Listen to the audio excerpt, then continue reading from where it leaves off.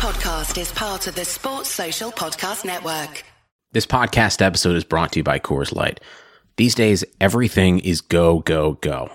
It's nonstop hustle all the time. Work, friends, family expect you to be on 24/7. Well, sometimes you just need to reach for a Coors Light because it's made to chill. Coors Light is cold lagered, cold filtered, and cold packaged. It's as crisp and refreshing as the Colorado Rockies. It is literally made to chill. Coors Light is the one I choose when I need to unwind. So when you want to hit reset, reach for the beer that's made to chill. Get Coors Light in the new look delivered straight to your door with Drizzly or Instacart. Celebrate responsibly. Coors Brewing Company, Golden, Colorado. 2020 has presented its share of challenges, and some of us are taking a hard look at our future. Can you imagine owning your own business? As an Amerispec franchise owner, you could have more security and control over your future and be there for your community with an essential service year-round. You could join the most recognized brand in home inspection services, Amerispec, and provide peace of mind to home buyers. With low startup costs and excellent operational support, you can be a business for yourself, but not by yourself. Learn more at join.amerispec.com/podcast. Well, they walked into Madrid with hope in their hearts, and they'll walk away with the greatest prize in club football. Jurgen Klopp and Liverpool's king to the Kop are champions of Europe once again.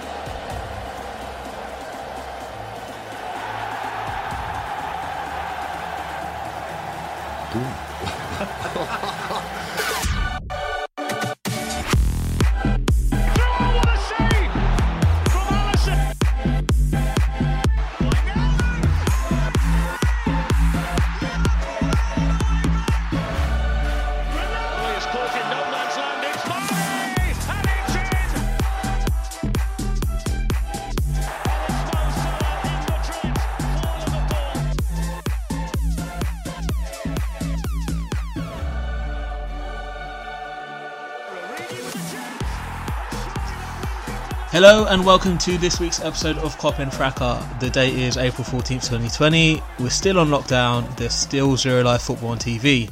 Chris is at home beating his meat to last night's quarantine radio, so you're stuck with me, Fi. And today, the thing is, that is what he's doing. So, anyways, oh my god! Today I've got a full house in terms of the cast. Harold, how you doing? I'm alright, man. Not too bad, thanks. How are you? I'm alright, man. I'm just trying to survive here. I'm not gonna lie. Okay. Mike, how you doing? All good on my end, champ. How are you? Stuff. I'm alright. Ellis, General, you good? Yeah, what's going on, man? Yeah, I got a Magnum. I'm good, fam. Good stuff. And Anik, how you doing, man? Yeah, good. How you doing? I'm alright, man. I'm alright. Alright, cool. Before we get started, let me just plug the socials super quickly. So, if you haven't done so already, please follow us on Twitter at Kop and Fracas. Make sure to subscribe to Touchline Fracas on your favourite podcast platform, and please send in your 5-star reviews whilst you're there. Whilst you're listening today, make sure to join in with the convo with the hashtag Touchline Fracas, and that's it from me. So we've got a few topics we want to discuss today. One current day topic and two nostalgic throwbacks. So the past 7 days, there's not really been much being said, much gone on other than the furlough crap. But there was an interesting quote that came from Jurgen Klopp regarding Sadio Mane. So yeah, lads, what do you think of what was said? In terms of what was said, if you haven't heard already, what he basically said was they were discussing when he first met Mane, when he met him in Dortmund or in Germany or whatever, and he basically said there was a really young guy sitting there, his baseball cap was askew, the blonde streak he still has today, he looked like a rapper just starting out. I thought, I don't have time for this. Our team back then really wasn't bad. Ellis, when you saw those quotes mid last week, how did you feel?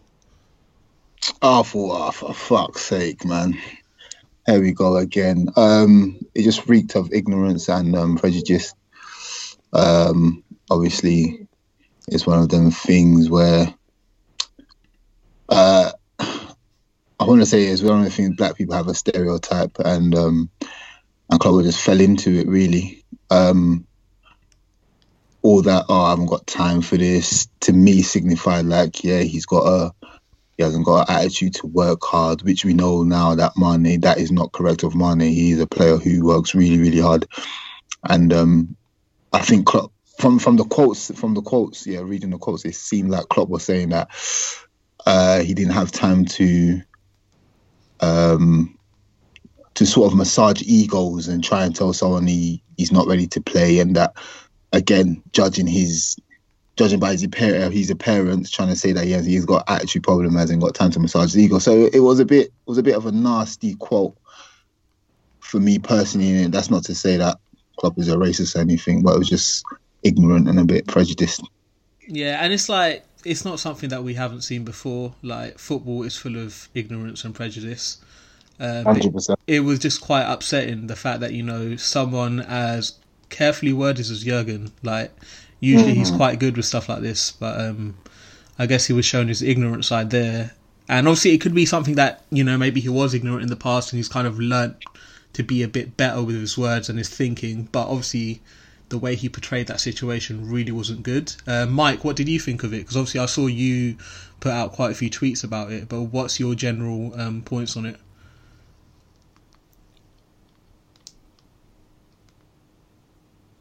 Yeah, I mean, to be fair, I was really wound up by it. Like, I think for me, because it's just so ignorant. You know, Mane's immediately written off in Klopp's mind. If you base it on that quote anyway, I'm sure maybe there are other factors, but he's immediately written off Mane based solely on his appearance, and there's no way he would have made the same sort of negative judgment of a white player who dressed in the same exact way.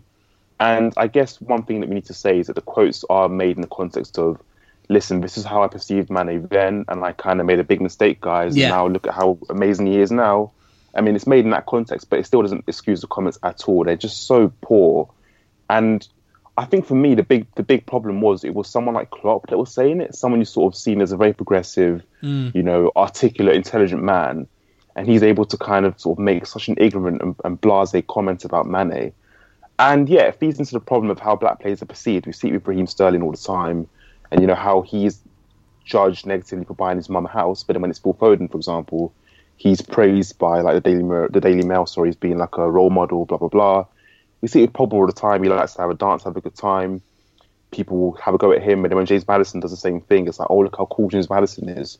So, you know, it's just a societal thing anyway. It's just like, you know, sort of black men, black women as well. But it's a problem where they're sort of judged negatively. And then sort of when a sort of white person does the same sort of thing, the same negative judgment is not sort of placed. And yeah, I guess it's a problem. Like, one thing I would say though is on Twitter there is a lot of like people.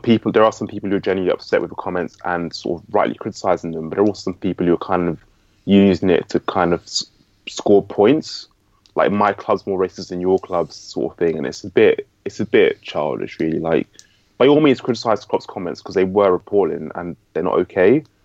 But the whole point scoring thing on Twitter is just bananas. I've never understood this whole like, oh well, like your club's like more racist, and you know, it's just, guys, grow up. Like, address the racism and address the comments, but be genuine about it. Don't like use it as a chance to like score points. It's a serious issue, racism. You know, it's not something that we should try and trivialize.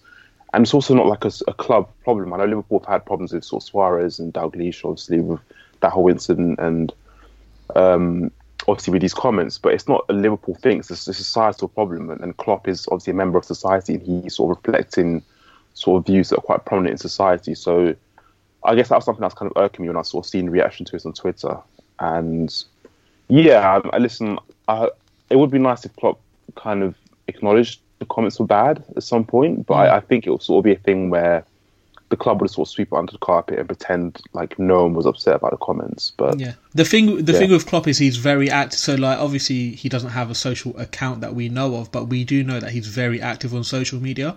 So he does read the comments of fans. So he will know that, you know, like, it riled people up. Like, he's not going to be ignorant to the fact of that. Harold, what did you think of what was said and like the reaction to it? Yeah, so I think, unsurprisingly, I think Mike worded it like perfectly, and how the reaction to it. And I am a black man before I'm anything else. So I mean, I'm not going to excuse the comments of Jurgen Klopp, and he was wrong in thinking that. what Mike did adhere to as well. He was saying that we must give him credit for actually saying how he felt, because there was no onus on him to actually speak out on how he felt. I'm sure there've been other managers who have thought the same thing, but maybe not gone out and say it. I'll give him credit on the fact that he would go out and say that he thought this way, and he then went on to correct it. But that being said, that doesn't excuse the whole thinking about it. But like Mike said, it is a societal problem, and it's just the kind of thing of being a product of your environment. In all honesty, when I was growing up, it was very much a case of, dark skin is not so very nice. So I grew up thinking that, okay, I need to be lighter skinned, for instance, and then all of a sudden dark skin started to come into like fashion, if you like. So yeah, so that's like a very soft example, but I'm just trying to show you that, albeit like what he said was absolutely wrong and it's not okay. Like it's not only him. It's a bigger problem that we need to solve, kind of thing. It's not a Jurgen Klopp problem. It is a societal problem, and it's the overarching like racism in football and the preconceptions we have and the presumptions that we have on certain people and their appearances that is largely frustrating. And it's what this really irks us is just people that forget the football just as people, and that's what we're trying to like get over and like overcome in football, especially something that we all love, like regardless of our sexual orientation, our color, our creed. Like we just love the game of football, and it's very frustrating. So it's a bigger problem that I'm happy that he's gone on and been like, okay, this is clearly not okay, but we just need to nip the problem at its source, kind of thing. So yeah. The thing is, like, the way I see it, it's managers like Jurgen that can really stop this stuff. But like when comments like that come out, it really doesn't help the situation at all. And it's true. That's what's annoying. So I think that's what really irked me. Do you know what though? I feel like he was saying it so he could show the error of his ways and so that he's shown some sort of growth before. Because I think it wasn't even at Liverpool where he thought it was at Dortmund, which was some years ago now, right? So he showed that he is so growth. I don't think he was intentionally like putting that across so to show that how ignorant like he is or anything. I think it's just so that he has shown growth. You know what I mean? So I'll excuse him for that front. The thing is, you can try and excuse him, right? But that's assumptive because he didn't actually clear cut say that. Does that make sense? So like, we're using our brains of like what we know of him from like a fan point of view to kind of say that, you know what, he's trying to show his error of his ways. But like, again, a rival fan could be forgiven for mistaking that as just pure ignorance anyway, because he didn't really correct himself, if that makes sense. He just kind of made it out like, you know what, I judged him. Because to me, he looked like a rapper. And then years later, I decided, you know what, I messed up. I'm going to sign him. And that's kind of it. Does that make sense? Okay. Yeah. Fine. Go on, Ellis. Yeah, going down on the quote, he did say, I think he said something about he's usually a good judge of character. And I think he said that one he got wrong. So again, like he said, that was a bit open because it could be anything. Yeah. It wasn't really, you know what I mean? So like, I wanted to take it as, it was a bit wishy-washy for me. I would have loved him to say like, I got that thing was a bit ignorant of me to think like that. But yeah. Fine. But you know what? I think that is something for me. I thought that is what he actually said. He went on to backtrack and be like, no, that was an error of my ways. Okay, fine. That's absolutely right. I think in that case, I think he could have used the situation in his advantage much more. But the problem is that I don't think he sees it that much of a problem, which is the wider problem of that's the society that we're talking about. You know what I mean? Exactly that. I mean, even till today, you have people like Souness who are just constantly judging. Someone like Pogba. So sad. And it doesn't make sense because, for instance, someone like Pogba hasn't played up to 10 games in the season and he's still the topic of discussion. It doesn't. Well, what has Pogba done? It is weird, man. It's weird. I know what you mean. As black players, black people, these are the things that we suffer from. Like we're just getting judged instantly, and it's a problem in society, like Mike said, man.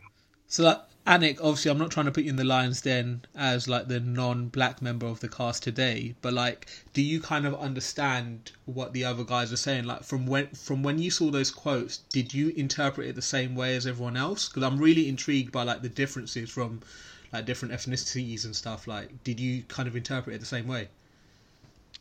So when I first read the comment, I sort of had similar sort of feelings to everyone else in the chat. I thought it was, extremely ignorant from him. I did think it was a bit of a wrong move, but I think what really got me was that on the back of everything that happened with the furlough the week before, I think it just added fuel Such fire a bad for week. other fans. Yeah. And I just think rival fans sort of use that to jump onto the back of Liverpool. I think that's my general view on it. But I do agree with most of what you guys have said. Like, it was ignorant, definitely, from Klopp. Fair enough, he did admit that, yeah, it was his mistake down the line, but I don't think he should have just made those comments initially. Yeah, and like, again, you're right in terms of the annoyance over the club and the way they've kind of been the past week. Like, that's also what I was thinking straight away. I was thinking, honestly, like, it's one thing after another. Can't you guys just shut up? It's like the press officer wasn't furlough himself. Like, he wasn't dealing with anything. So it was a really bad week from a press point of view. Like, it set us back quite a bit. I think we were making so many strides, and it just feels as if we've just gone back to normal now. Yeah, I think as soon as, that's I just thought, oh, here we go again with the rival fans, jumping onto the back of Liverpool. And I think what Michael said also, it's like, oh, one club's more racist than the other, and I saw some stuff like that on Twitter as well. So yeah, I just don't think it was a good time really for that story especially to come out. Yeah. But did you guys see the Sadio Mane documentary? Like, have you guys seen it yet? What did you think, if you have seen it? Yeah, it was really good, man. I watched it with my little brother. It was very inspirational, very touched. Yeah, so he's a good story because he's someone that's come from humble beginnings and he's worked really, really, really hard to get to where he is, and it shows in his work and it shows in his game. He puts 110%. He's under immense pressure. Like, there was a part in the documentary where the people of Senegal were very upset with him because everything he does for Liverpool doesn't matter. But when you play for Senegal, you need to win everything. Even if you can't win the World Cup, you have to try and win the World Cup. And unfortunately, they got to the final in the last African Cup of Nations, but they think they lost to Algeria. But you can see the amount of pressure he's under, just to being probably the best player in his country, being a world-class star for Liverpool, even to building a hospital in his village, so that a lot of people are dependent on him. And to be fair, some people forget, like, these footballers are young men. They're like 28, 27, 28, and they've got so much pressure on them, and just to be in that position, man, he's an inspiration. He's one of our favourite players in the group chat, just because of, again, the way he plays, the way he handles himself. Very humble man. Imagine doing Friday prayers. Man's going to your local mosque. You know what I mean? He helps clean up the mosque as well and all sorts. Like, it's not just going to the mosque and praying. He actually cleans up the mosque. So yeah. Even in the documentary, there was a part where they've made food, and like, in our culture, like the West African culture, we all sitting like together and eat from one plate.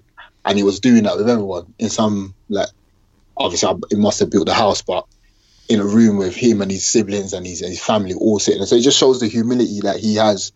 Not every footballer can be that humble, but he is. So yeah, he's a big inspiration and he's a big asset for Liverpool, man. Yeah, no, I'm looking forward to seeing the documentary. I've not seen it yet, so I'm going to try and have a look at it this week. Should be good. But yeah, in general... Where can we watch it, by the way, Fahi? Where can we watch it? I'll send you a link. Don't worry. I'll sort it out. Very much.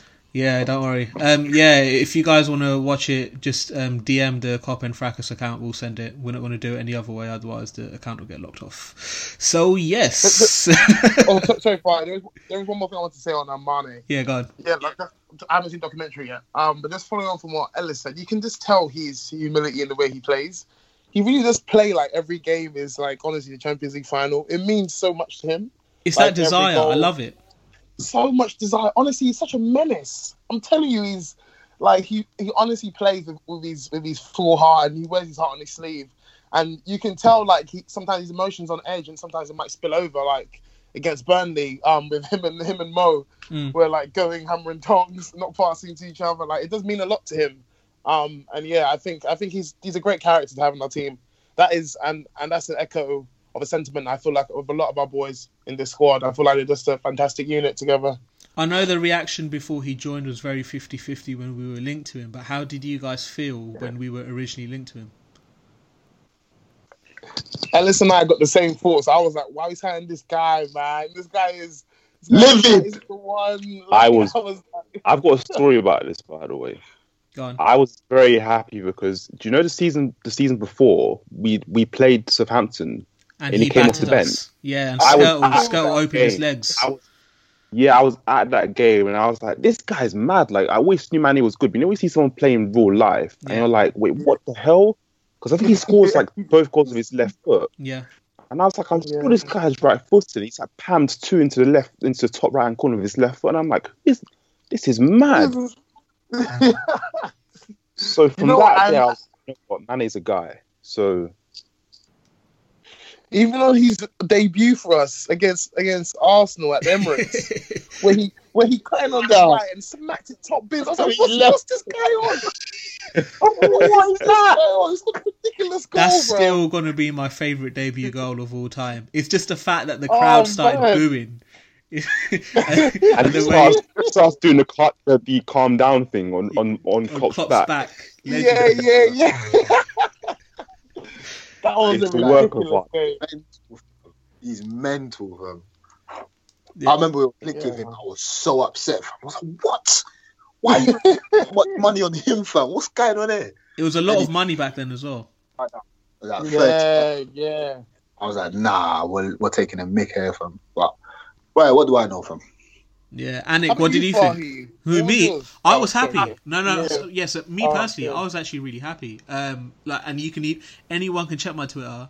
I was defending the signing from day one. Like I was like, he's perfect for the system, and that was purely based on anything that I saw in Match of the Day. I'm not gonna lie, I didn't analyze him like loads. Just based off highlights of what I've seen and the way he used to slap up Chelsea whenever he used to play him. I was like, you know what? There's something about him clearly, and he definitely does work hard. And based on the way we used to play and the system we used to play, I was like, you know what? I can actually see him transitioning in quite well. So I was all for it. I was like, I don't really understand why there's so much hate. Like, obviously, we could have signed Goetze or whatever, but if a bloke doesn't want to come to the club, why are we going to beg him to come? Does that make sense? Yeah. So I was pro Mane, man. Anik, what about you? So I think initially when you read it, you thought, it's a £30 million signing from Southampton. I was initially a bit apprehensive, but then I think after seeing him in his first game, I think he played out on the right, and I think that's when our system transitioned, and I think that's when Firmino became that sort of linking main forward. And I think as soon as that, was there, you had Mane going out on the right every time, and I thought, yeah, this guy's going to be really good for us. And I think we even missed him for the African Cup of Nations as well for a bit of that season. That ruined our season. And I think, we did miss him then. And then, I think he also helped develop our system as well, because then, the next year, I think Klopp, moved him from the right-hand side to the left, brought in Mo, and, it just spiraled off from there. But yeah, as I agree with all you guys, I've got too much love for Sadio. Do you think if he continued playing on the right, he would be even better than he is right now? 100%. You think? 100%. Yeah, and you have to adapt. But would Mo? But then, if you put Mo out on the left, would he be as good as he is on the right? Oh no, Mo would be terrible on the left. Cutting and shooting. I think Mo's job on the left. Yeah. All right, then fine. Nah, man. I think if he had played on that right, I think he would have got more goals. Him playing on the left because he had to take over Coutinho's role, so he was doing a bit more defensive work on the left. So he was trying to adapt to that. So his first few games on the left hand side was a bit poor. as dangerous. But because he was trying to learn that role, trying to learn the adapt from being the outlet on the right hand side to the more creative guy on the left hand side, helping your left back and also coming in inside, drifting and being a playmaker. So he had to adapt. But if he had stayed on the right, I'm sure he would have got so much better, because his left foot is really good, really, really good. You know what? And it's funny you say it, because I think he's actually better on the left. And I only say that because of the type of finishes that he has. Like, yeah. I rarely see Mane on his right foot shoot across goal. Like, it will normally, I mean, to be fair, he's never in a position to do it because he's never on the right anymore. But when he's playing left wing, he cuts in on his right, and he loves a curler. He loves a pacey curler. Yeah. I love it. Yeah. And I much prefer that finish. And that's not to say he can't shoot across goal. I mean, of course he can. I actually think he has the most variety of finishes out of our whole front line. But I actually prefer him on the left.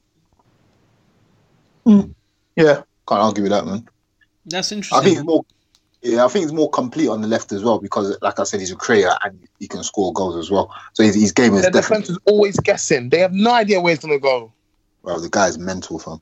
I would imagine playing against that. He's stressed, man. Relentless. Fam.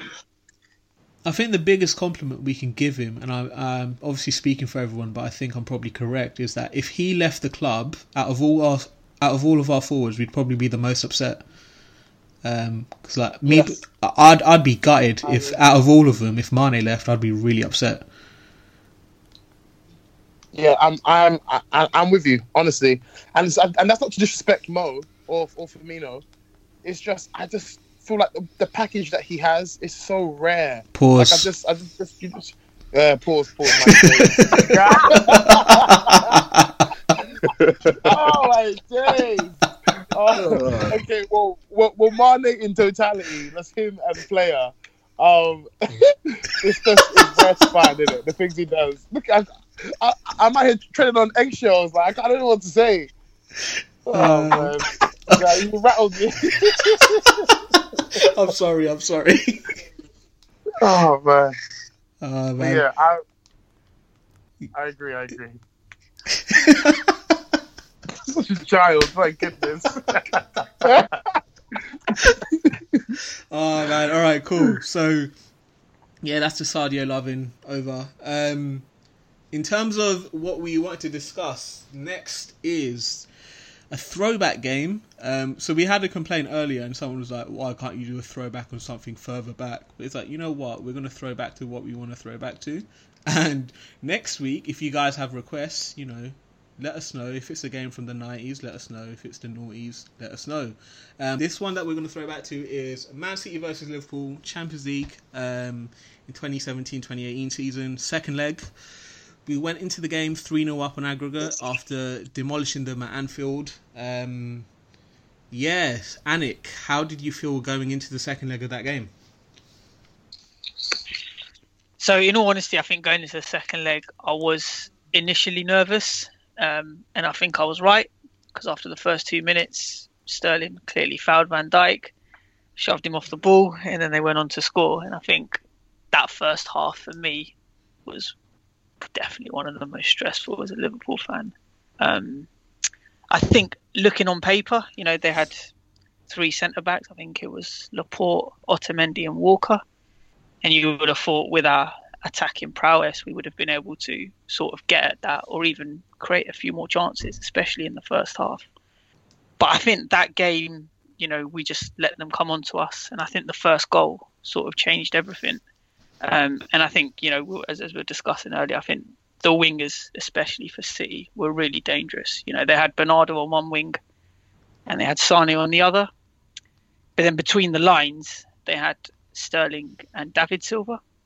And I think that's what really, caught us out and was stretching us left and right. And I think looking back at the highlights today, we could see, especially from the first half, the amount of chances City created.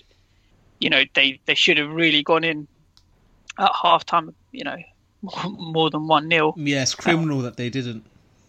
Yeah, well, tough. And I think, we made some subtle changes at half-time. I think Klopp, he brought Mane and Firmino back into the midfield and made Salah, the main man up top. And it was a lovely clip finish from Mo, and I think that's what changed the game. But yeah, I think going into that game for me, it was I was feeling pretty nervous. I know, as I've said in the past, that was that season or that Champions League run really did remind me of the sort of 2014 Premier League run we had. It's like, we're on a roll, we're playing really good football, we're the underdogs. And sort of going into that 3-0, I thought we should, we should be able to hold on. But then I think just everything changed after the first 2 minutes. Yeah, and like Mike, how did you feel going into that game? Because I'm similar to Anik. I was like, the moment they scored straight away, I was rattled beyond belief, and the way they dominated the first half, I was like, you know what, I can definitely see them scoring a couple more in the second half. But I also had the belief that we could catch them on the counter, because it was quite clear what we were trying to do, and we were just trying to counter them. How did you feel? I was nervous as well, to be fair, and I think we need to remind the listeners of the context of that game and going into it. So I think City were like 2 weeks away from winning the league. They was literally, I think after they played us, they had a few good results. So after they lose to us at Anfield, and the idea being sort of flouted about in the media was this never doubt this City side. And I remember on social media, their fans were up for it because obviously we had a coach incident the 2 weeks before or a week prior. Their fans were up for it, we're going to make it a cauldron, blah, blah, blah. So I'm going into this thinking this is going to be a tough game, because I think there are only like 2 or 3 sides that we've played, but I've like in my whole time supporting Liverpool, where I've just been like these are just much better than us, and they could like just completely blow us away. And it's probably like the Arsenal side of like sort of the mid-noughties, maybe the Chelsea side as well, but those games are quite cagey. When you obviously look at the City side, where the side can just literally blow you away in a second, and I thought, listen, we're going to go into this game, they're going to get a goal early, and then we're going to sort of struggle. And it's literally what I expected to happen. So Sterling gets the goal, or Jesus gets the goal, after a Sterling foul. And then the whole place erupts, and then they are literally in complete control. And one thing that gets lost about the game, like in the aftermath now, we sort of look back on it now, was how there were so many good performances from City players that day. Like De Bruyne was absolutely unbelievable. Sané gave Trent a tough time, actually, so Trent deals with him well at Anfield. But at the Etihad, he struggles a bit. Bernardo Silva plays well, Jesus is playing well, Sterling's playing well, and it was such a tough game for us. And yeah, there was one point in the first half though where there was a bit of a reprieve for us, and I think it's when Ox gets a chance. So we kind of break quite well. Ox gets a chance, he fires it, it's not a good chance, like in terms of the way he takes it, he fires it over. But that was the point where I thought, okay, let's try and get to half time and breathe and relax. And there was a point where I knew we would win the game, and it was when Pep gets sent to the stands. Yeah. I thought the heads are gone now, because they put everything into the first half and they only have 1 goal to show for it. And then when Pep starts going to the referee's face, starts clapping in his face and all that, I thought, yeah, we've survived the first half. That was the storm, and they should have scored 3 or 4 goals in that first half. Like, that's no exaggeration at all. And the fact that we didn't, I was just like, yep, we've won this game. And then when Salah scores the goal, oh my gosh. The sigh of relief, right? It's just relief. I've never felt that with a goal before, ever. Like, it was just relief. It was ecstasy. It was everything. And the celebration's my favourite ever, because Salah just stands there in front of the away end. Like, yeah, I'm the man. His arms out. And he's like, yeah, this is so easy. Look at me. I'm the best thing since sliced bread. And then all the other guys going crazy. You see Oxy shouting in his face, and Firmino. It's just so mad. So yeah, it was a crazy game. I just don't understand. Can't forget. Go on, Anik. I was going to say, can't forget Mane's role in that goal either. Yep. The way he just burst through, took out Ederson and just left it there for Salah to, clip it in. Yeah, exactly. And it's another example of his hard work. He gets into some of these situations which kind of have given Mo quite a lot of goals. It's a lot of Mane's hard work that kind of gets Mo goals sometimes as well. So yeah, got to big him up. What? That's what I'm saying. Come on, man. But Salah works hard for his goals, man. No. Don't get me wrong. I'm a massive Salah fan. Don't get me wrong. But Mane does, he does a lot for the other two to score their goals as well. Like, let's not forget that. Like, people talk about Firmino being a really hard worker for the other two. Fucking Mane is just as hard working as Firmino. So Salah's the creator, but in terms of the running and the legwork, Mane does a lot of that as well, and he like sniffs out a lot of chances. Yeah, I agree. Yeah. I didn't mean it in any other way. I'm not shameless like Krish. In terms of fuck Krish, man. In terms of Pep getting sent off, I don't really understand how one club can rattle him so much. I've never really got it. Like, why is it? Do you know what it is though? No. Do you know why though? It's because they had a goal that was perfectly legitimate, ruled out for no reason, fam. And you know what? You know what drives me to this day, yeah? What really pisses me off? Ox was on the line with Sane. How he managed to clear Sane without touching the ball? I was so I keep watching this goal back, and I was so rattled. And then I heard you had Steve McManaman on commentary. He's there like, oh yeah, it's obviously offside. It comes off Milner. Yeah. I was like, what do you mean? You don't know the offside rule? Like, how is this offside? Bro, oh my goodness. My heart was in my mouth at that point, man. My goodness, it was mad. And they hit the post. I think they hit the post from Bernardo. Yeah. Oh my, and that was after Lovren just touched him with his head onto the post as well. Man. Yeah, they were all over us in the first. Oh half. my word! I think that's why Pep lost his head, man. Should I get Ellis? I think that's why Pep lost his head, fam. He just couldn't understand that. He couldn't gather his thoughts properly, man.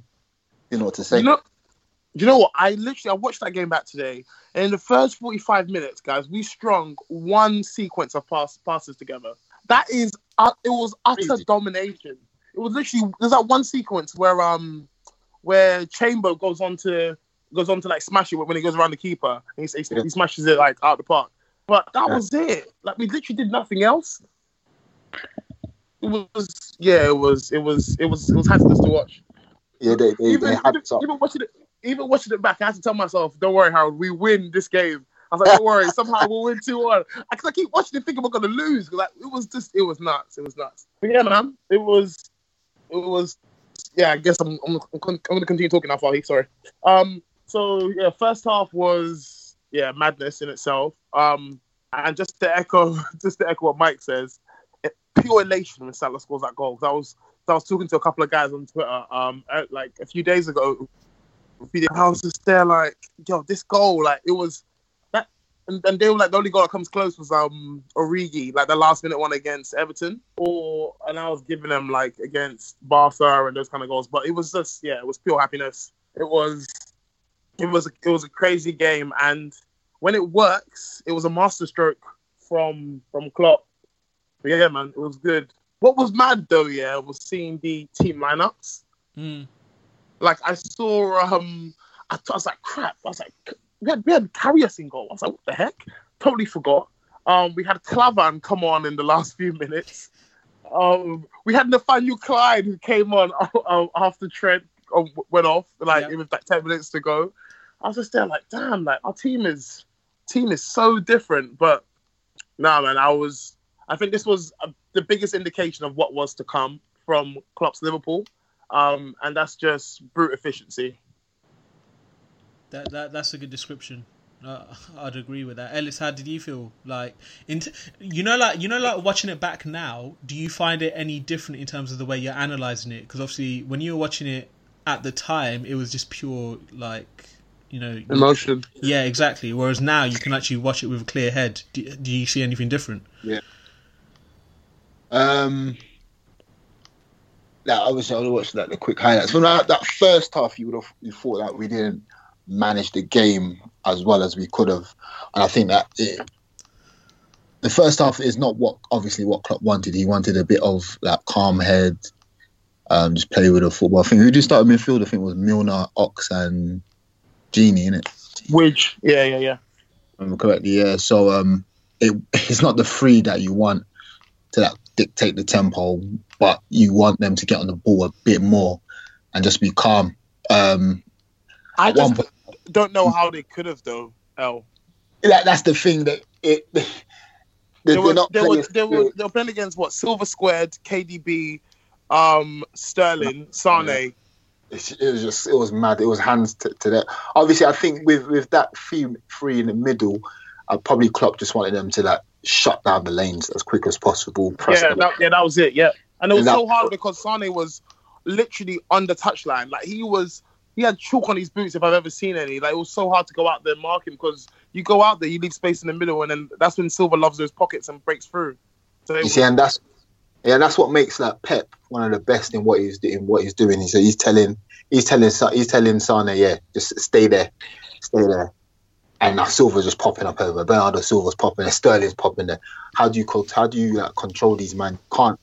So I think obviously us riding our luck and them just getting one goal really helps us because then, like Mike said, we've gone back in at half time, we've changed the shape. Then we started to play a bit of football. Obviously for the Salah goal was great football with Gini turning on a sixpence, finding Ox finding Mane, and Mane obviously trying to score. Then Salah's there. Even for Firmino's goal, he bullies Otamendi, comes in with a great finish. So that second half we really dominated, was able to control the game better. Obviously City's heads have gone. In terms of a standout performer from our side, do you kind of remember one that kind of sticks out? Standout performer. I was thinking this as well, and honestly, it's so hard to give it to anyone because I would say Salah, but that would be pure emotion. He literally did nothing else apart from score that goal. he didn't do anything else. Literally, he's got to be one of the midfielders. It's probably like Gini for that second half. Yeah, Gini. He turned up that second half, absolutely dominated the football. They couldn't touch him, man. Yeah, because really and truly in that game, we hardly had any of the possession. I think it was like 32% or something. So that's mad. Yeah. For Liverpool to only have 32% of the ball kind of shows like what our game plan was. And it's funny because the following season we went there and the possession was 50-50 in a league game. Yeah, I remember that 2-1. Yeah. So it's kind of funny how like the team developed and evolved in like that space of 6 months or 8 months away. It was crazy, man. And we were discussing Gini just a second ago. I want to kind of take it back to I don't know if you guys have listened to the official Touchline episode on Sunday, and there was a question that came in about Gini, and the question was, is Gini Wijnaldum world class? What do you guys think? Is he world class or not, based on what you've seen for the past 3 seasons? No, not for me. Very, very good player though, but not world class. I just feel that some of his performances sometimes are desired. He's too he turns up for the big games, but then the little games he goes missing, doesn't really touch the ball enough. I think his performance is a bit hot and cold to be consistently class. But I mean, not everyone has to be world class. He's very good though. He's very good. No one can ever say that. Someone said he won't get into Man United if everyone's fit. He won't get into Man United midfield, which I found very insulting. No, he definitely would. I was saying so he would, but obviously he's not world class. He's not a KDB, but he does what he has to do very well. I think he's very capable of. Oh, go on, Harold. Oh, sorry. No, I've definitely spoken. I've both spoken of Anik. You go. I mean, I like him. I don't think he's world class, but I think he fits perfectly into our system. He's strong on the ball. He keeps us ticking over. I think he's very much a Klopp player, and I do like the sort of influence he's had on our team.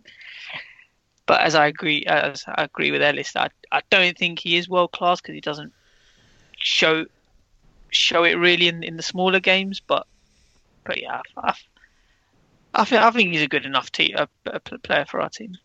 I think he lacks that X factor as well. So the reason we're signing Naby Keita is because we need more in the final third from our midfielders.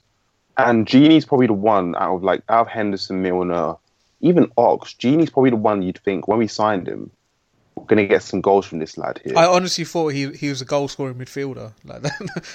That's what I thought. And he's got he's 2 goals a season. He will score 2 of the biggest goals you've ever seen. but like he is a 2 or 3 goals a season man, and that's fine. Like the rest of his game is solid, and he's a really good player. But I don't think that's down to his class, ability. I think that's more down to the system that we put him in. Yeah, I guess that's fair. That's fair. That is fair. But I do think he lacks that kind of X factor that the world class players or world class midfielders have. Like you compare him to like your likes of De Bruyne, probably even Pogba, to be fair. Like they have this X factor where you just sort of see them on the ball sometimes. You just think, wow, like how have you done that? Yeah. You know, like what are you doing? Yeah, I don't know. I think, but the thing is, I think with Gini, I think he's capable of world class performances, which a few other players are, to be honest. But the fact he doesn't do it so consistently makes him not world class. I think that is that's it in a nutshell. If he does it more often, absolutely amazing. Because the X factor part, I think I agree with you. I agree with you to an extent. I think it's a bit harsh. I think in the games where he does play very well, his ball carrying abilities are second to none. Like you just will not get the ball off of him. He's tenacious. He's relentless. And he is like he's on the ball. Like he just.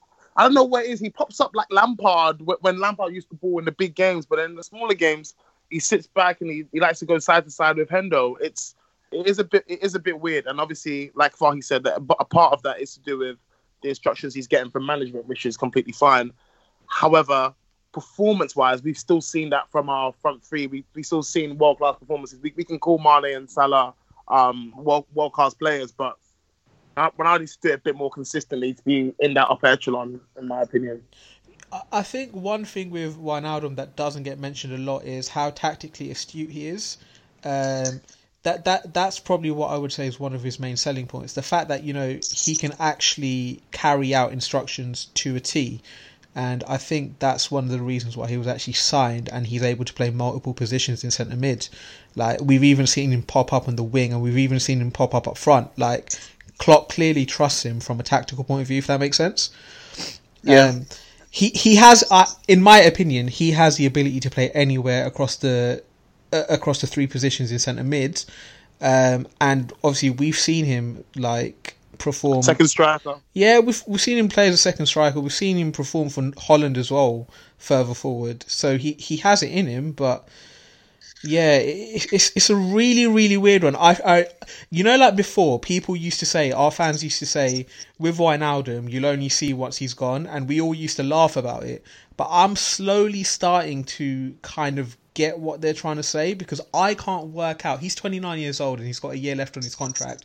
Now, if he leaves, I can't work out who would be a sufficient replacement for him. Someone that can actually do what he does in the sense of the amount of positions he can play, the way he can retain the ball, the way he can pop up and score if you really need him to pop up and score. Like, I don't really know of a midfielder like that. I don't know if you guys can think of anyone. I can think of someone, but he's not having the greatest of times at the moment under Jose and Ndombele. But then his fitness isn't there, is it?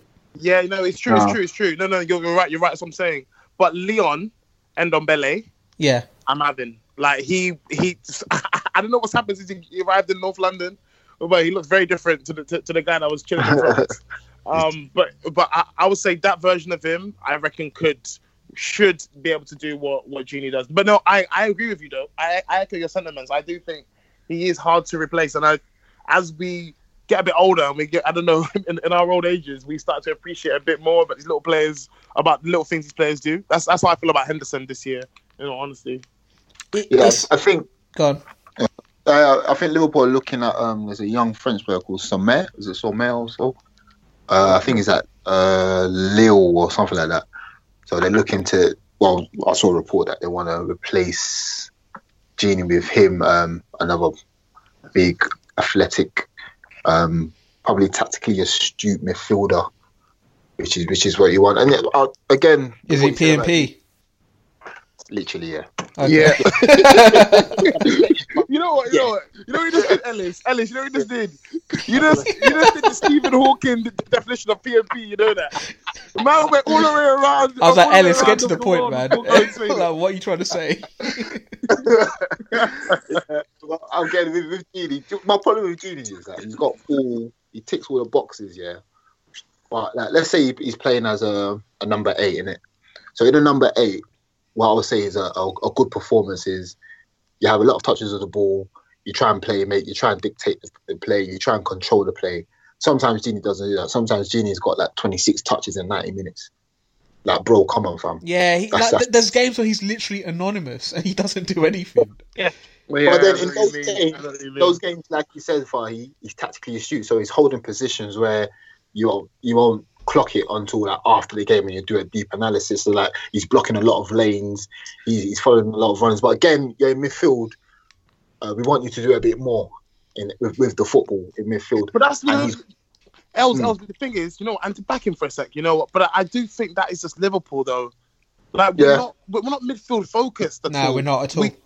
We really not. It's just get the ball on the wings and then cross inshallah more time. To be honest, get the ball as quick as possible to the front three. That's just what we are. Honestly, or more so recently, Trent. Get the ball to Trent and let him work his magic. Give it Trent. Which there's nothing wrong with that. There's nothing wrong with that. But again, I like Genie, man. I will miss him if he was to leave because he's one of them dependable players where alright, cool, he's playing, alright, safe. He's there. You can depend on him. 8 times out of 10, you know what you're going to get with him. Oh yeah, you know what you're going to get. And if it's a big game, you know what you're going to get. Yeah, I love being in a big game. He loves it himself, bro. He loves it, bro. I love that he plays a big game. Yeah, he loves the lights. Man, he loves the lights. He loves a little Wednesday night, Sunday evening. He loves it, man. Even against Atletico Madrid, he was fantastic. He was so good. Man. He was really good. So good. In the chamber, that midfield was just like flipping out. Oh my days! Do you know what I'm saying? So you get games like that, man. You get him, but you can't. Yeah, man, he does his thing still. Big up Genie if you're listening, my G. Gucci Genie, come on. Yeah, his trim is still A1, man. All right. Skin fade, yeah. Honestly, world class skin fade. World class skin fade. I'll give him that. Skin fade, isn't it? World class skin fade, world class drip as well, man. Come on, man. Guys, too clean, fam. Yeah. Yeah, it's a weird one. I'm really intrigued to see like what we do with him in terms of does he sign a new Connie or not, or like how we replace him. I do honestly feel like we're only going to really realise how important he was to our cog of like midfielders once he leaves. Yeah, it's a really weird one. Is it because he wants more years? Because I think he wanted a bit more years on the contract. I think we're offering him 2 years. Yeah, I mean, he's at that weird age, isn't he? Like, this is a problem Arsenal used to have back in the day with, like, 29-year-olds, where, like, they only want to offer a certain amount of years, and it's like, they want more certainty, as in the player wants more certainty in terms of game time and the amount of Connie years that they get. But, like, we're obviously thinking a bit more, like, financially, like, you know what, his resale value is going to be X amount, we signed him for X amount. Do you get what I mean? There's all these different things that come into play. Plus, he doesn't live with his family. His family lives in Holland. There's so many different things you can think about. So, yeah. I think we should give him the 3 years if he wants it, though. I feel like he's earned it, and not only that, I feel like that was more of a Yadar kind of response. But in terms of his like actual play, I don't really see him because the way he's walking, like he's well conditioned. I don't really feel like he's gonna just fade away in his last year. Do you know what I mean? Yeah, especially if you want him to sit back as well. Like I think if you want to turn him into like a holding midfielder, like we've been seeing more recently, like he can continue doing that for like a lot. Yeah, it's true. Years, yeah, you're right. You're right. Mm. Yeah, it's an interesting one. We'll see. All right, cool. So final topic of the day. Now, I've just clocked whilst I've been talking to you guys that we've kind of discussed this already. So I'm going to switch it up a little bit. I want us to kind of think of one player each that we didn't think would be good that turned out to be excellent.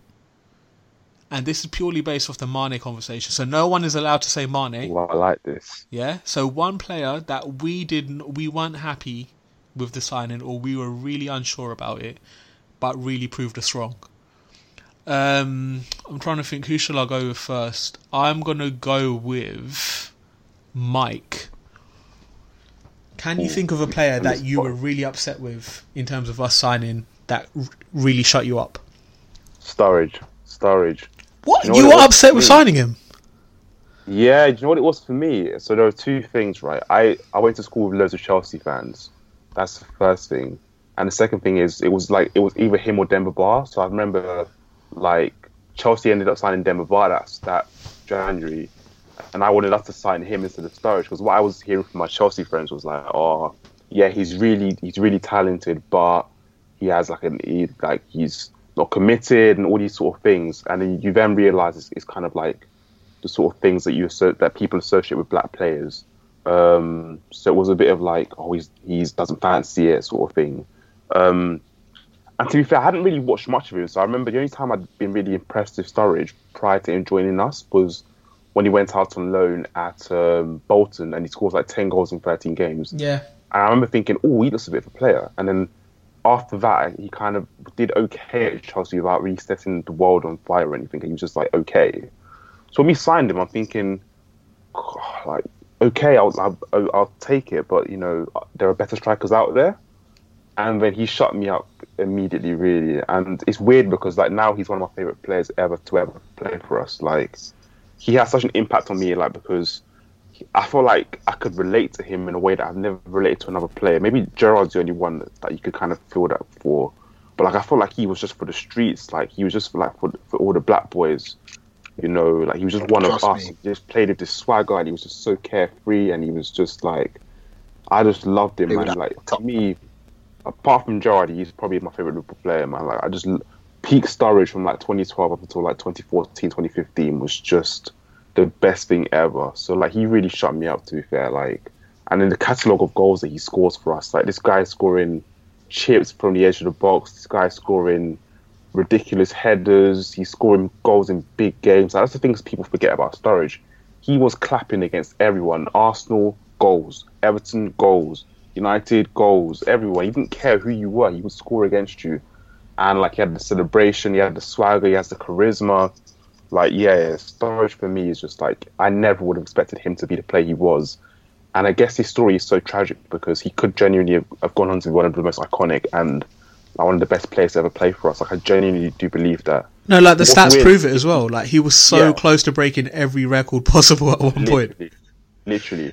And what's weird about it, though, like, to be fair, is because, like, if Sturridge did as well as we all wanted when we sold Suarez, we might not be where we are today, in that if he does well, Brendan probably keeps his job, because I imagine, like, for me, the big thing that killed Brendan was he put all his eggs in the Sturridge basket, and the Sturridge breaks down, basically, and he's injured for the whole season after we sell Suarez. And if Sturridge stays fit, we have a relatively okay team that can make the top four. So you have Sturridge, Coutinho, Sterling, and then you obviously have your midfield, Henderson, Allen, whoever else was there. And the defence was obviously what it was, but it was enough for us to get the top four. The main problem we had that season was we weren't scoring enough goals at some points of the season. We looked quite like we had Lambert and Balotelli and Barini, and there was no goals in the side. And then we only get like joy when we kind of change to the 3-4-3, and then we have like Sterling, Coutinho, and Lallana as the front three, and they kind of work well. But yeah, I mean, Sturridge's story for us is just so weird because I don't know. It's weird because we are where we are now, partly because it didn't work out with Sturridge and like after sort of post Suarez. And yeah, it's just a shame. It really is a shame the way things turned out for him in the end. And like, he's someone that I always keep an eye on, and I hope like he's doing well now. And obviously he's got a ban, and I hope he's able to sort of find a club and sort of kick on and do well and sort of finish his career strongly, because I love the guy to pieces. I think he seems like a sort of guy you'd want to like, you know, have some dinner with and catch up and, you know, just talk to. Like, some footballers I just think they're quite bland, and he's someone that just oozes charisma, oozes personality, and just a phenomenal footballer for us, but only for a short period, unfortunately. But yeah, I love him to pieces. He's 100% going to end up at Inter Miami. Yeah, for sure. He loves America. Go on, Harold. Yeah, I was going to say a quick word on Sturridge. I loved watching Sturridge play, but also he was fantastic for our media. Like, he brought about the hip hop quiz we have on our YouTube, the whole thing with him in the car ride with making fun of Joe Gomez's middle name or something. Oh no, it was Nathaniel Klein's middle name. He's calling Van der Sar. So like Edwin. Yeah. He was great vibes, man. Great vibes to have around. Yeah, top man. He wasn't like your normal footballer. He wasn't robotic. Yeah. Like, even when they ask him questions, you can just feel his charisma with it. Like, Remember asking why you had a good game. You're like, yeah, you know how I do, baby. You know what I mean? Things like that. You know what I'm saying? Things like that. Oh man, That's what like drew us to him, because literally he's one of us, innit? Yeah, exactly. He's literally one of us. So yeah, man. Big up Sturridge, man. Ellis, who would you go with in terms of someone that really shut you up? Craig Bellamy. Okay, interesting. Yeah, first time or second time?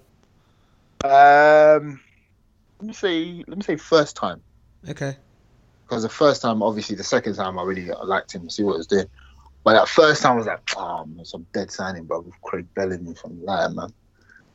I think we went for like 7 million from Blackburn or something, or was it a bit much? A bit more, so I should say. But yeah, we signed him and he got a few big goals. He was a decent finisher, a lot of passion, and you got to understand him more as a person when he played for Liverpool, because outside you think he's troublesome, he's a bit of a prick. But when you get to like see a player more often and you read things in the newspaper and that, you should know that family's just someone that plays on the edge, innit? And we've seen it again with like people like Suarez, even to an extent people like Mane, who they just play on that edge. And that's the best way to get the best of him, man. Yeah, man. I really like Bellamy, man. I don't know why, I just thought that he was sick. And then that transcended into the second time, where he's matured even more, and he's where did we sign him from? Where did we sign him from? Second time round. Second time was he free? Man City. It was Man City.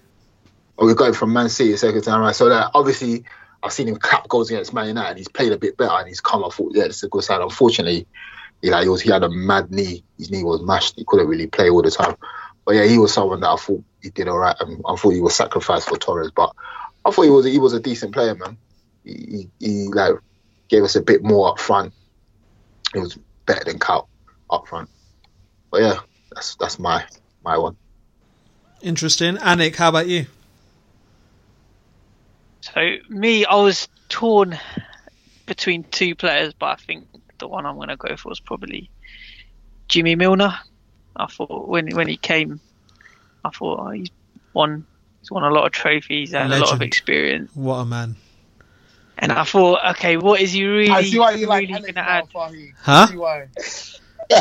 Honestly, Why you like Anik now? It makes sense. I get it now. Now, yeah, man. Anik's my guy, man.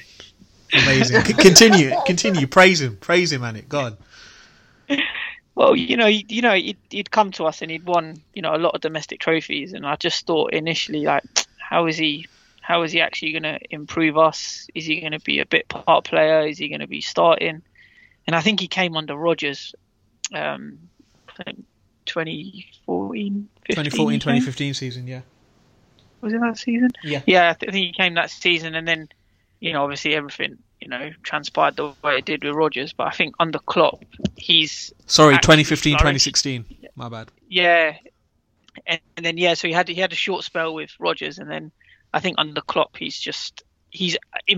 think he's actually become a better player. He played left back one season for us. He got the most assists in the Champions League, I think, in 1 year. Yep. He's just, he's just a machine, and I just think that his experience is also that he brings to the team really does help us. And looking back on it, when we first signed him, I didn't think that he would, I didn't think he would still be here in 2020. But I think it just goes to show how much of true professional he is, and the way he goes about his business. I think it's for the good of the team, and I think he really does make a difference to us. Honestly, what do you guys think? I'm so happy we signed him. Like, I was happy then, I'm still happy now. Like, I remember the massive complaint everyone used to have. Like, Farouk, for example, part of the cast, he always used to complain about his salary. And he always used to say, why are we paying him so much money? And I get it from an ability, like from a ability point of view. When you put him on a pitch with other ballers, he does not stand out. I get it.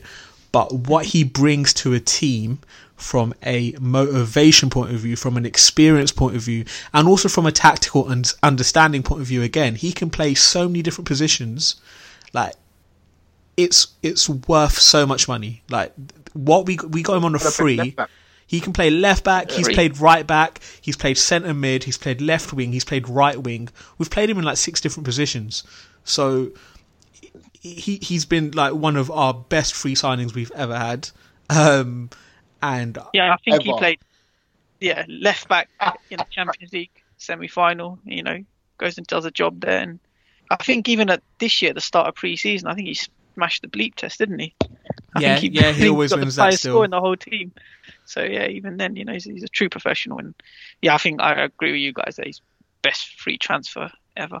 Also, like when you talk to like the younger players and stuff, and like I've seen in loads of interviews when they talk about like players that helped them through awkward situations and like when they need motivation, they always mention Milner, and like they're always like, you know, Millie always helps me out with this and this and this, and like that kind of player is like priceless in the team.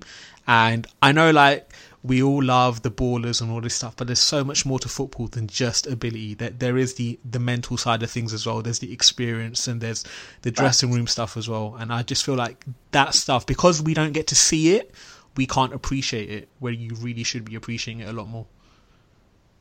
That's me. I agree with that, man. I think Millie does a lot. And it's testament to him that Klopp wants him around for another year. Even take for instance this season in the FA Cup, where he's, I don't know where everyone else is, but he's there sitting by the coaches and that, shouting instructions. Yeah. I mean, things like that. I think off the pitch as well, you know, he does. I think he's really, really crucial to the team in the dressing room and stuff. I think he's really important. 100%. Great choice. Harold, last man, what are you thinking? Mine is none other than Mohamed Salah. Okay, so you were hesitant on him. Yeah, because obviously I saw him and his slightly smaller afro in the Chelsea days, way back when. Struggled to do much. His shots were wayward, to say the least, and Mourinho didn't have the time of day for him. And back then, I didn't really understand how much of a terrorist Mourinho was. So I just thought, okay, he's obviously up to scratch. Not too long in between. KDB will also go on to be a victim of Jose Mourinho, and then I started to put two and two together. Obviously, even seeing him at Roma, I was like, the goals he's scoring, I was like, what's going on in the Italian league? It's always been stereotypically like quite tight, fairly slow. But every time I just feel like the defenders were so naive, just gave him so much space, and he would just run on and do a fairly simple finish. I wasn't taken aback from him, and I can't remember who else we were linked to at the time, but there always is someone else that has a bit more clout at the time that we were interested in. So remember when we were talking about Mane earlier, it was Götze, and I was like, oh, fantastic, got chemistry with Klopp already. We should sign him. Yeah. Obviously, he went on to score the winner. He scored the winner for Germany as well in the World Cup final. I was like, oh, okay, this is like, obviously this is a big deal. Must be a very good player. So there's someone else at the time with Julian Brand. It was Julian Brand and Pulisic, and there was one more as well. So Salah was fourth choice. Let me try and think who it was. But yeah. Why try to think? But then I was just thinking like, oh, this guy's nothing special. And obviously this is only a year after Sadio. So the 34 million, I think, something like that he cost. It's still for like a lot of money. It's so hard to say that in today's day and age because I think the Neymar transfers come and messed everything up. But that was a lot of money way back when, especially for a club like us which you always hear us say we weren't too far away from bankruptcy not too long ago. So that's a lot of money to put into a player that I wasn't too sure about. So I was like, okay, cool, prove me wrong. And even when he started in 17-18, I was like, this guy loves to miss a chance. He was frustrating people. Oh my gosh! I would, if anyone told me he would go on to break the Premier League record, I'd be like, yeah, shut up. Like the one game that absolutely rattled me was the Watford game at Watford. Yeah, the first game of the season. He missed so many chances. Oh, and what's massive is that the one goal he scored was the goal that shouldn't have even been his. Firmino, he just kicked it in over the line. I was like, this guy. He's absolutely right. Even against City, bro. City away. Oh my God! Yeah, he had the chance at 0-0, didn't he? Yeah. City away before Mane got sent off. Oh my days! Yeah, all of that. Yeah, it absolutely killed me. Like he loves to miss a chance. Now I was just like, this guy is so frustrating. And I was talking with my friend, and I was like, mate, if this guy could convert chances, honestly, he would smash the record. Like we thought like no get close to Suarez is getting close to it again. But this guy should absolutely obliterate it. And even when he got 31 goals, it was like another 4-game wait before he got the 32nd. I remember that. I just felt like he was overly wasteful. But by then, when he broke the record, I completely eaten my words. I think it was amazing. Like, he scored so many goals. Our front three was prolific. I definitely went on to be completely proved wrong. I think he's one of the best players in the world now. You can say now he's world renowned. He's got that star appeal. Like we joke about it a lot in the group, but he loves that attraction. Like, he's probably one player that we can see in like the Galactic, in the Galactico colours of the all white Real Madrid. Like, he loves that kind of light. There's a reason why the Champions League was so big to him, winning it. And there's a reason why he wanted to take that penalty so bad in the final as well. Just so he can say, I scored in the final. That's the kind of like feeling we get from him. But yeah, he loves the big stage as well. Like, doesn't shy away. He's a true professional, even for his country as well. So yeah, man, top class player. The other player was Julian Draxler, by the way. So it was Julian Brand. Draxler's been linked to us, for how long, bro? Oh my days! Yeah, Draxler. Yeah, so it was Brand, Draxler, and Pulisic was coming through back then, and he had like massive hype about him. Yeah, it was definitely Brandt though, because Brandt was. I was like, why don't we sign Brandt? Like, this guy, like, he looked so good for Germany at the World Cup. Yes, you know what I'm saying. Yeah. And yeah. So that was it, man. But yeah, I went on to eat my words. Interesting. That's a good choice. I would have gone with Javier Mascherano. Ooh, okay. Yeah. So, and that's purely ignorance on my part, because he obviously came with Tevez to West Ham via Jarabshian with his drug dealer.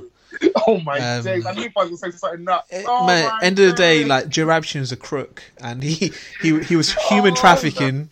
He was. I don't care. Bleep it out if you want. He was human trafficking 2 players to West Ham, and we obviously heard of Tevez, but we never we knew bits and pieces about Mascherano, but we never really got to see him at West Ham. Like, I don't think he played much anyway. He played like a handful of games.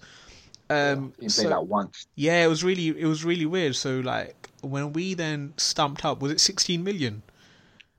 Something like that. I was baffed. I was like, why are we signing this Don that can't even get in the West Ham team? And West Ham was struggling for relegation that season. Like, I really couldn't understand it. It made no sense to me. I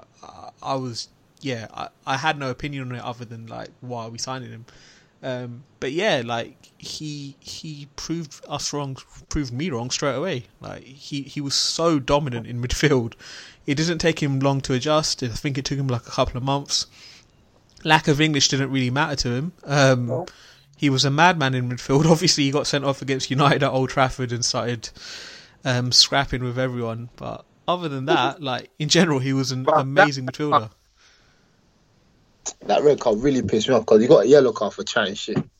Man told him to shut up, and he's still carrying, and he got a second yellow card. I was livid. I was so upset. It always happens. Them South Americans are hella lippy, man.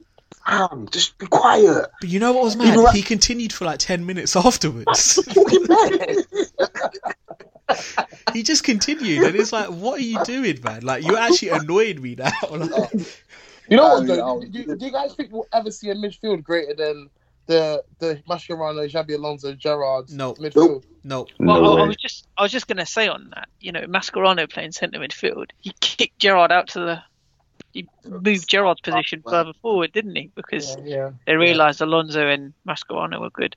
I also think that's because Rafa hates Stevie in midfield, because Stevie is the sort of player that wants to do everything in there. So he's like, he wants to, like, the tactical discipline from Stevie, to be fair. Stevie tactically didn't have a clue.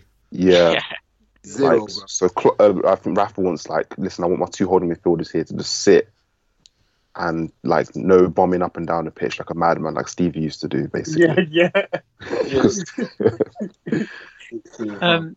But yeah, what was the question? Sorry for interrupting. It wasn't even a question. I think it was a spy telling us about his most surprising, like, the player that proved him wrong. So Mascherano. I think it was something along the lines of. I think it was something along the lines of, will we see a better No, sorry, you're right. Yeah, it was My goodness. midfield. Yeah, my bad. Yeah, brain fart. Yeah, it was just. Do you think we're going to see a midfield greater than what? Obviously for us, greater than Alonso, Gerrard, Mascherano? Based on ability, no. Yeah. Because those three were all world class. They were so complementary to each other. So I feel like it was so well balanced. It's like, you know, like when you create a team on like FIFA, like on career mode, you get like the holding midfielder, you get the deep playmaker, and then you get the attacking midfielder in a trio. And like that's basically what Rafa did. And it was so perfectly done, and they were so good at their jobs. It was perfect. And then we signed Lucas. No, I have respect. Lucas. No. Yo. I've got respect for Lucas, but when you compare the trio to Lucas it was a big drop. You know what, Farhy? You know what? I'm actually surprised that you don't ride for Lucas Leiva, you know? For what reason? Why am I going to ride for Lucas Leiva? What are you trying to say? Because you ride for Milner, bro. Big man. Please. Oh my God. It would have 10 times a player. Whoa. Milner. Milner's a much better player than Lucas. Come on. Absolutely not. Oh my God, Ellis. Are you being serious? I'm 100% being serious. Sorry. Lucas. Ellis. Flavor. Lucas was Ellis, listen. He's a good player, but Ellis. Lucas looks like he runs backwards. That's how Milner plays half. Milner, yeah. When Milner plays centre mid, he plays half of the game on the floor. I've never seen a player slide in tackles more than Milner, fam. He just loves it. Yep, he's in. I can't believe. Wait, Anik, what do you think, Lucas or Milner? I'm shocked at this. I was going to make one thing back on a Mascherano point, but out of the two, I think it's got to be Milner. I mean, come on, I said that he was my. All right, so Mike and Anik are saying Milner. Harold, what are you saying? You've got the deciding vote. Yes, Els, I'm sorry, bro. It's Milner. God. You know me already, but I die on my heels, bro. Wait. Els. This is not the hill to die on. You can't die on Lucas Leiva. This is not the hill to die on. No, the thing is, a lot of people forget it. Don't forget, like, when, like 11, 12, Lucas was like manning up that midfield by himself. He was playing with Jay Spearing and Morelli. Yeah, no, it's true. He was doing fit. He's a good player, but Milner's just much better. He's not. Milner's not. Milner has. I wouldn't say much better. I think he's better. Yeah, I think Milner's much better. I don't even think he's better. Milner's application is better. Even then, I think Milner's ability is better too. What application? Yes. Mike's so disgusted. Milner's thinking it left and right foot. Unbelievable athletically. Mate, he's a good pass for the ball. For me personally, I'm having Lucas, man. You're a very, very nasty man. That's all. I don't have the words to kind of describe you right now. I'm going to think about it, and then I'm going to leave you a voice note later because I'm in shock. Just imagine Lucas doing the bleep test. Mate, like I said, yeah, you're right. Imagine Lucas in a bleep test. Hey, Lucas plays centre back for Klopp, you know. I'm playing centre back for Klopp, fam. Do you know what's mad? We signed him as an attacking mid. He just started drifting back, slowly but surely. He started drifting back. You know the ones where you sign someone, you're like, you know what? Yeah, you're not who I thought you were. So just play further back and don't touch the ball. Even Lucas played in that game where we beat Man United 4-1, fam. Alonso didn't play, but Lucas was there. Badding up that midfield, fam. Come on, man. God. Respect the boy. Come on. My guy, I die on my heels, B. Come on. Wow. Look, I genuinely wasn't expecting such a shout, but that's Ellis for you. Anyway, good pod, lads. Thank you for coming on today. Make sure everyone to continue tweeting us and using the hashtag TouchlineFracas. Krish will be back next week after he's done with Tory Lanez. Oh my god! I thought that can't catch his break. Other than that, have a nice evening, guys, and see you next time. Peace. Yeah. Well, he's caught in no man's land. It's Murray! And it's in! Alex Mo Salah in Madrid for Liverpool.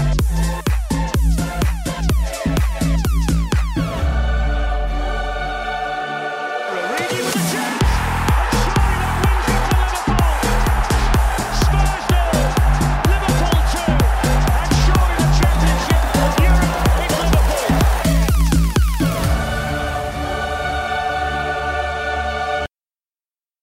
This episode is sponsored by Schwans.com. What are you having for dinner tonight? Good question. Schwans Home Delivery has a solution for you. Stock up your freezer with high-quality frozen foods like premium meats and sides, delicious ready-made meals, ice cream, and more. No subscriptions, no memberships, just a friendly yellow truck that's been delivering food for almost 70 years. Listeners of this show get a special deal. Get 20% off your first order with code YUM20. Check out schwans.com/YUM for details. Sports Social Podcast Network.